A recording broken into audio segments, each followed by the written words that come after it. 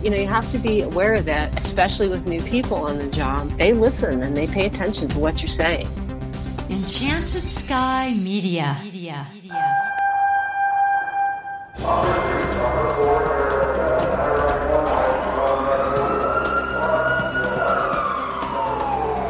This is Code 3, the podcast for firefighters. Now, here's your host, Scott Orr. That's right, and I will not let Parkinson's stop me. Thank you for joining me again this week. A lot of things company officers say have a serious impact on morale. Sometimes it doesn't happen right away, but you say negative things enough and you'll eventually hurt the team.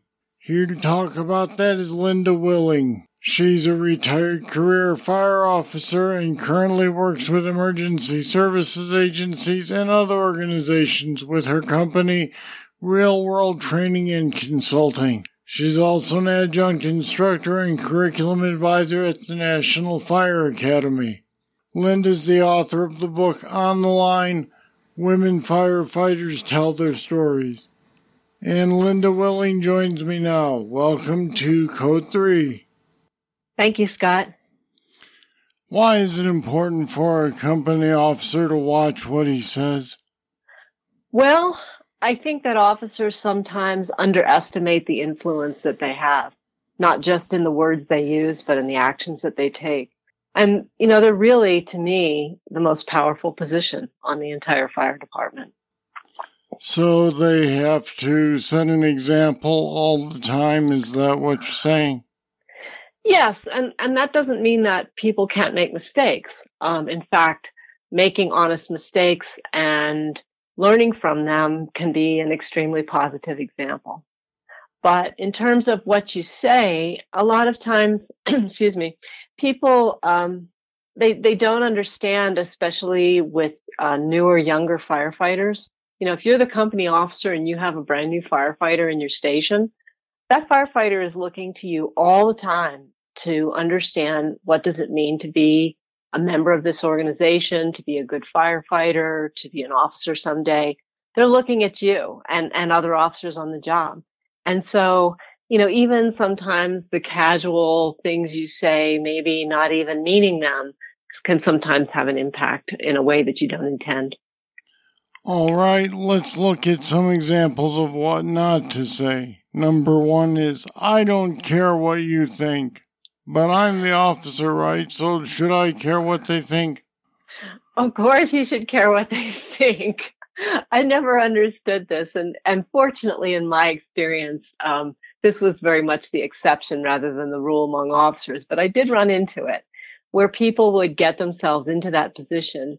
And for whatever reason, I don't really understand why you would not want the input of your crew. I mean, firefighting is the ultimate team sport, you can't do it alone.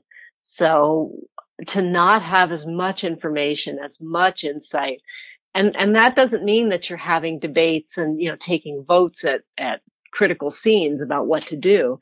It just means that the entire crew knows that each and every one of them is valuable and that they have not only valuable, but they have a responsibility to pay attention to, be aware, situationally aware, and to feed that information back to the crew. Number 2 is, don't bother me with your personal problems. Now, this, I guess, is the opposite of taking work home. This is taking home to work. Right. Of course, people take home to work, especially in a job like the fire service, and it's not, exclusive one way or the other. I'm really grateful that there's been so much more attention in the last couple of years to firefighter behavioral health issues, to the increasing problem of firefighter suicide, addiction, those kinds of issues. We know for a fact from data collection that firefighters have a higher rate than the average population for divorce. All of these things, the job is stressful. But, and it's not the company officer's job to be a psychiatrist, or even to be a best friend. It's not that. That's not the job description. But situational awareness is the job description. And if somebody, particularly if somebody's behavior has changed significantly, somebody who was normally outgoing is suddenly very withdrawn. Somebody who was easygoing is suddenly angry. I mean, these are red flags, and company officers do have the obligation to pay attention and to be concerned about the health and safety of their crew members in every aspect. Now let me turn that around. Is there, for lack of a better phrase, a limit to what I should say as a firefighter to my company officer about problems I might be having at home? I think that there's a balancing point there. If somebody's really struggling and they need somebody to talk to, and they happen, to trust their company officer to confide in that person, that's a good thing. It doesn't mean that the company officer is responsible at that point for following up and being the counselor to that person. But, company officers should know what resources exist. And in most fire departments, there's multiple outside resources for support with personal problems. There can be peer advisors, counselors, peer support teams, that kind of thing. There can be, the critical incident process is something that can be helpful. There's often medical personnel associated with the department that people can access on a confidential basis, or sometimes, it's more of a county or municipality type of service. I mean, there's a lot of stuff out there, and company officers should know what is out there and what might be helpful for that person. They're not responsible for solving the problem, but they are responsible for recognizing that there might be a significant problem and, directing that person in a way that could be helpful. All right, we'll get back to the list of things we shouldn't be saying. Number 3 was, I know it's against policy, and I find this one interesting because you gave us examples. We're B shift. We do things differently, or we're in a hurry. Why is this a problem? Well, this was the one in the comments on this article that there was the most pushback on, because some people were so set, they were saying things like, well, my department is so dysfunctional and the policies are so stupid that we have to operate outside the grid. We have to kind of go rogue. It's just required to be able to do the job.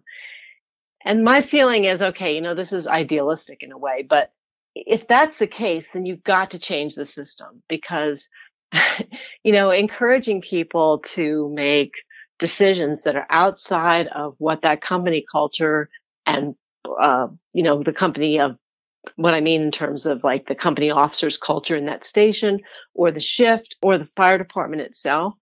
If people are consistently just freelancing is basically what it is. And we all know how dangerous that can be.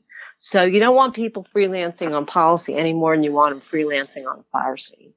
And if the policy is bad, then instead of just, using it as an excuse to do whatever you want, I think especially people in positions of leadership, like company officers and above, they have a responsibility to try and change it, to take that policy back to the higher ups and say, this isn't working. Can we talk about this and see if they can make some substantial change?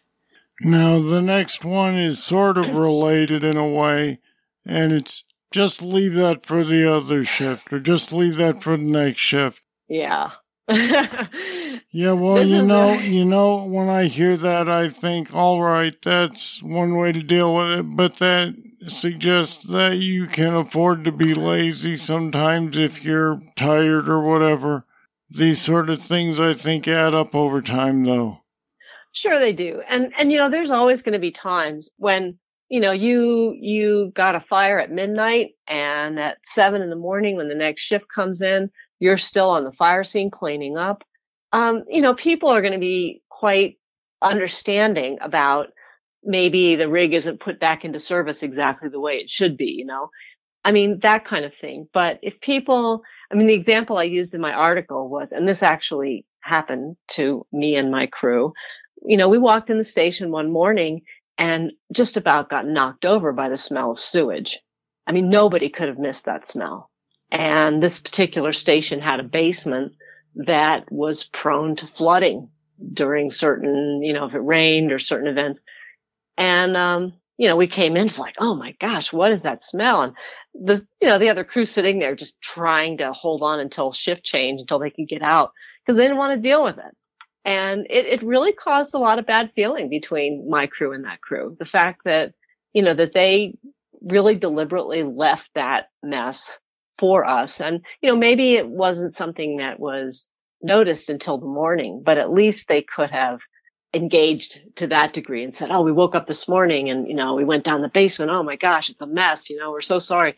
No, it was just that total avoidance. And that leads to bad blood. And, the crew integrity goes beyond just you and your firefighters in one station. It's the entire department and beyond. I mean, crew integrity goes as far as working well with other agencies as well. So to deliberately put your work onto somebody else in a consistent manner is something that is going to create bad blood and ultimately, bad operations in the long run. And I suppose it's incumbent upon that shift's captain to say, all right, I don't want to deal with this any more than you do, but let's go take a look.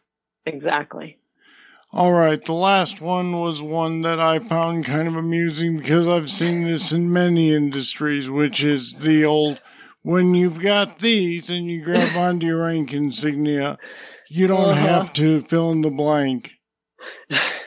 Yeah, I thought it was really interesting. I mean, the story that I tell in the article, again, is a real story from my own experience. And it was unfortunate because the guy that started that on my department, it became kind of his signifier. I mean, that became his tagline for the rest of his career, not in a positive way. And that was a shame because he was a good firefighter in many ways and he had a lot going for him. It was a shame that he undermined his credibility in that way. But, I noticed in the comments that one officer wrote how he had made a joke like that with carrying groceries or something. Lieutenants don't have to carry groceries, he said to his new firefighter. And he was just kidding around. But, you have to be aware that, especially with new people on the job, they listen and they pay attention to what you're saying. And it's not that you can never make a joke, but you have to be careful. Now, that one sounds like it's actually a leadership issue to me. It's more a case of, I wouldn't ask these men to do anything I wouldn't do and then doing it, rather than saying, you do it, I don't have to anymore. Right. Well, that's the worst thing that an officer can do is to separate him or herself from the crew by saying, now I've got these, I don't have to do anything, like I used to do. And that just, it's very, it's not in the person's best interest. I mean, you're not going to be doing exactly the same things you did before. You've got new responsibilities as an officer, and everyone understands that. Everyone understands that, you're going to be spending more time in the office, writing reports, making appointments, all of that kind of stuff that, as an engineer or firefighter, you're not responsible for doing. And frankly, most engineers and firefighters are more than happy to let somebody else do that stuff.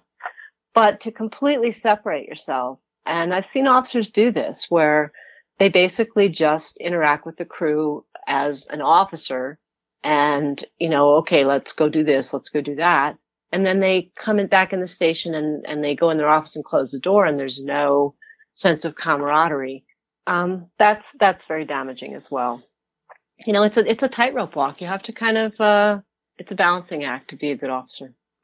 And that's probably the last word on the subject. You do have to walk a tightrope to get the job done. Linda Willing, thanks for joining me today.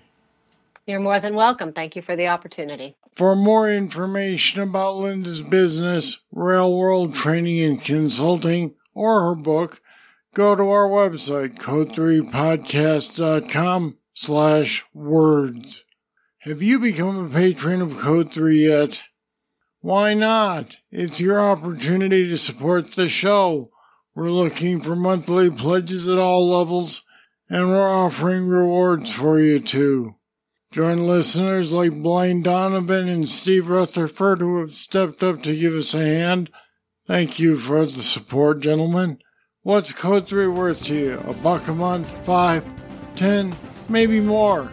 Just head over to code3podcast.com, click on the Patreon link, and you can become a patron of Code 3.